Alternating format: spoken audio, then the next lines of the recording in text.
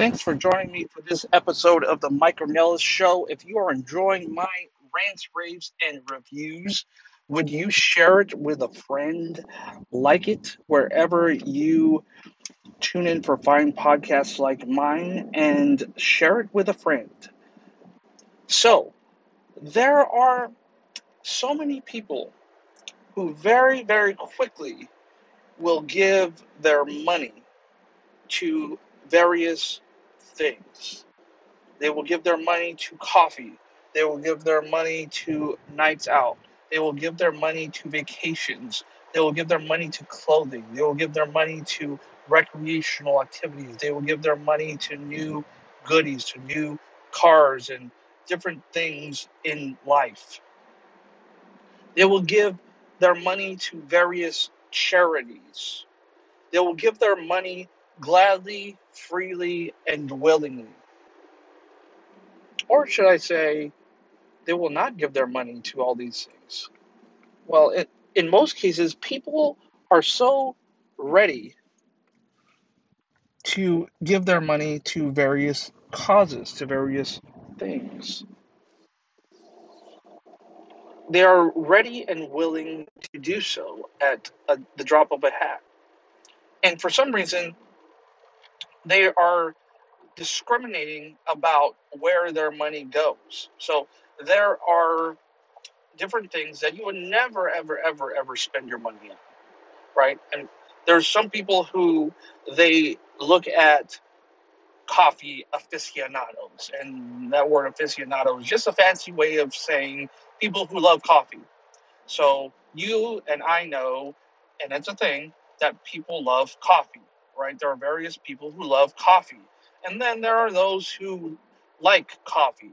So the difference between the two is that one will pay $3 to $5 per cup of coffee, and the other person will not ever pay that amount because they're thinking, I could just make my own at home.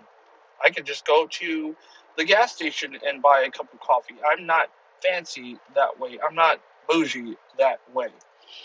And so there are people who are very selective about what they do with their money. Yet I found this very interesting that many, many people are not as discriminating with the one thing that we can't ever get back. See, you can go out and let's say that, God forbid, that you go out and you blow your paycheck on at the casino. You gamble it all away at the slots or the blackjack table or what have you. And you blow your paycheck. Well, you've earned that money. It's rightfully yours. You got paid that paycheck, and you can't ever get that money back. Yet, you can go and work some more, and you can earn some more money.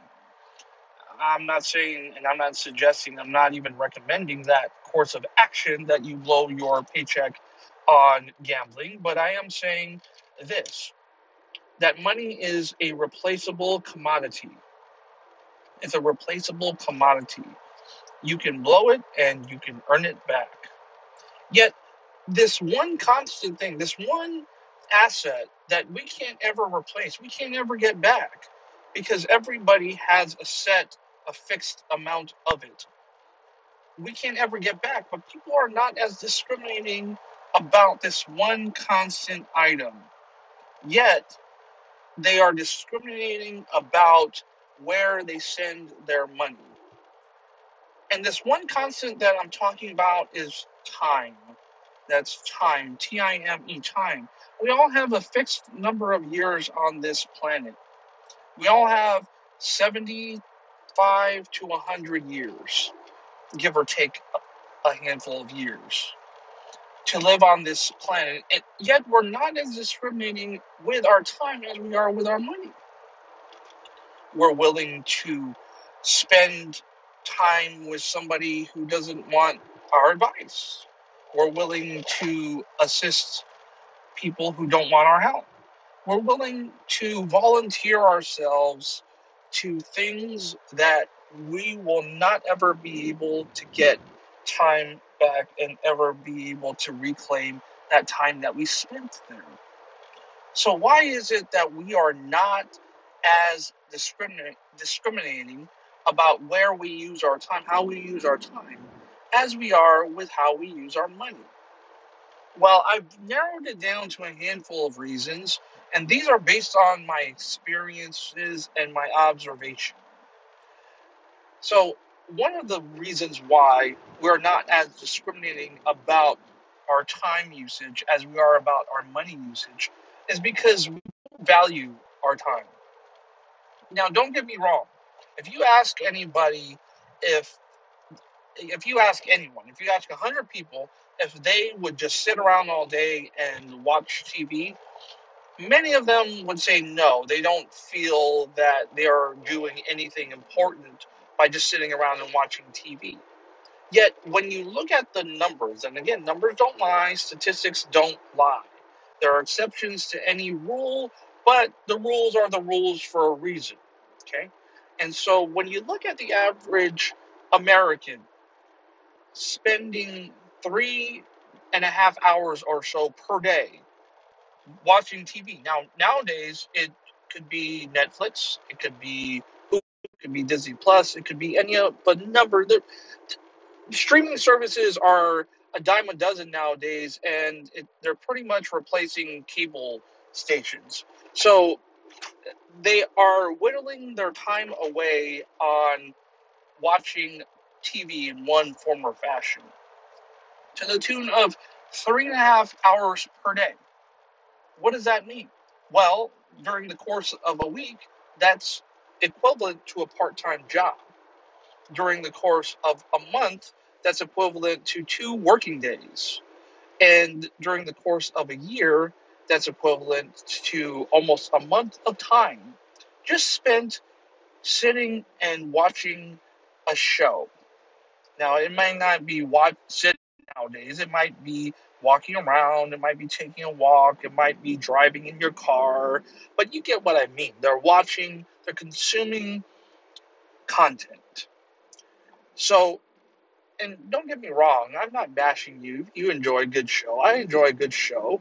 I enjoy watching movies. I enjoy those things. But I'm just stating facts here. And then another thing that people will give their time to is they will give their time to interruptions. Interruptions. I read a book by this author, great book. You should definitely pick it up. His name is Cal Newport, and he wrote this book called Deep Work. Deep Work. I recommend that you pick it up because it's well worth reading and absorbing. And what he says in that book is he will purposely disconnect. He will disconnect from email. He will not carry a cell phone. He will have specific set times, and his friends and relatives know this, when he will disconnect and be unreachable so he can do, quote, deep work.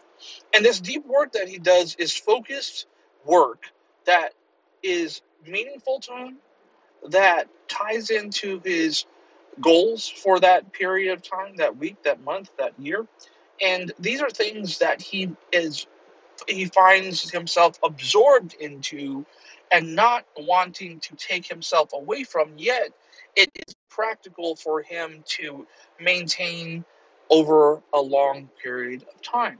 So he does deep work in short bursts, whether it's a few days per week over this course of the month, whether it is during these handful of weeks during the course of the year, and he has them all scheduled out. So he knows, okay, during this period of the week, during this month of the year, I will be unreachable. I will take this route to and from work.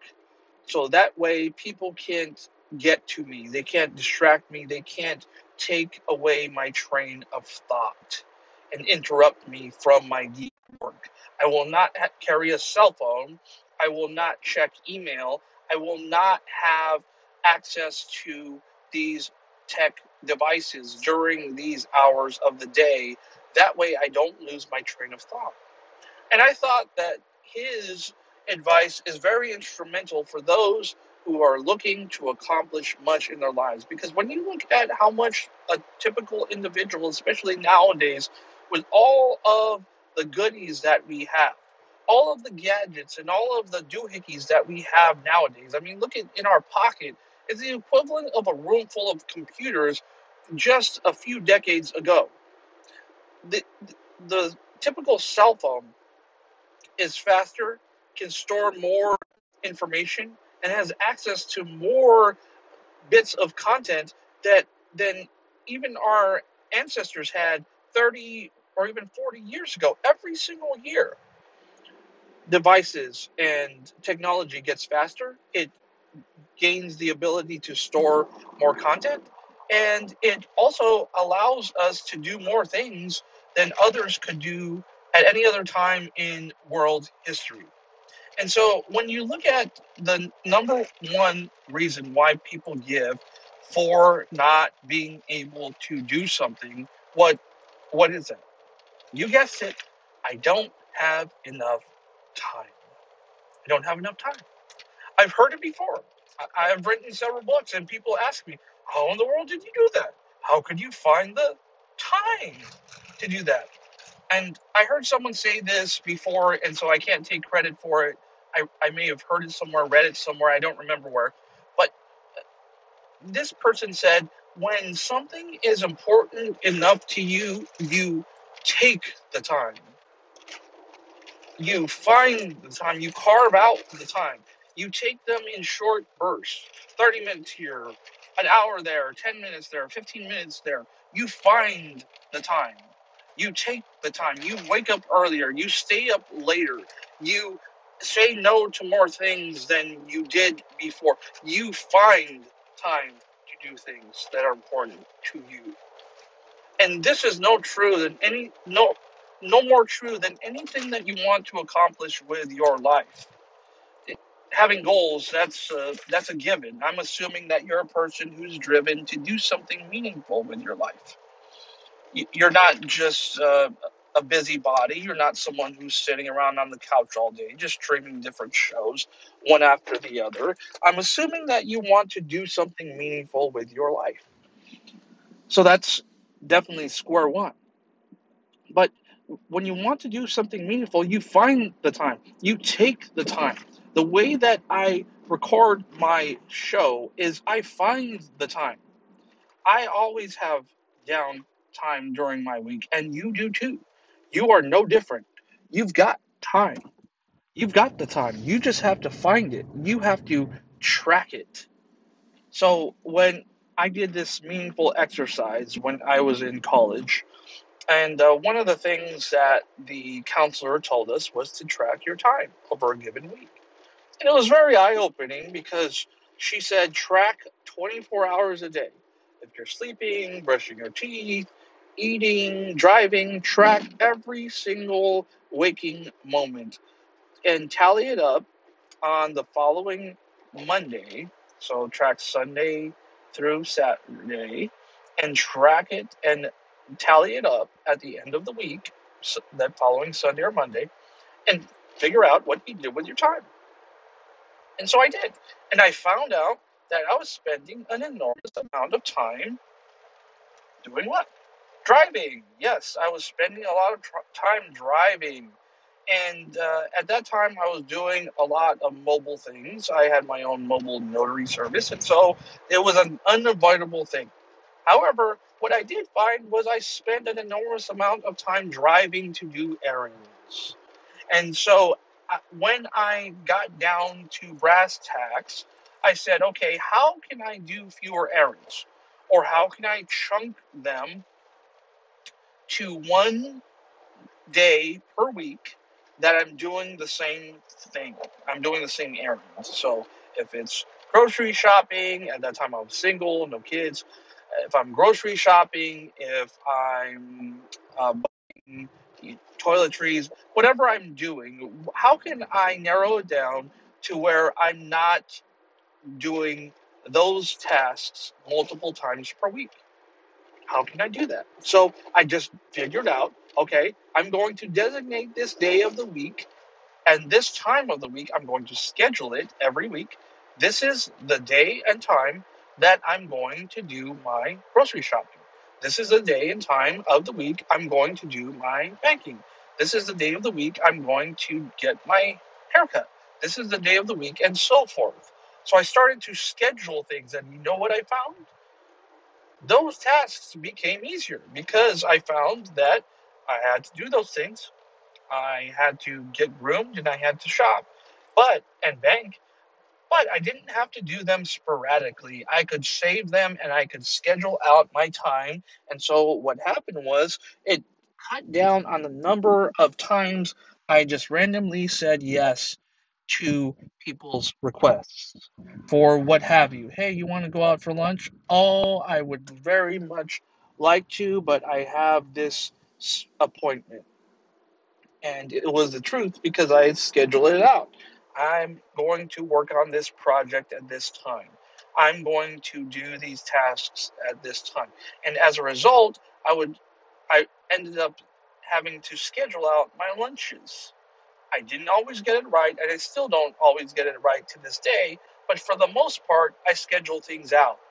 And so people understand that when you're a busy person, you can't just randomly do things. You've got to have a schedule, you've got to have a calendar, and you've got to make sure that you put things in their proper place. So that way you can eliminate the time vampires as much as possible. And this is another area where you can focus on because you can focus on time vampires. Have you ever noticed that people who have nothing to do always want to do it with you? This is very eye-opening when you realize that there are some people who just don't have a lot of time. They have a lot of time on their hands. Why is that? Because they're not trying to do anything meaningful with their lives.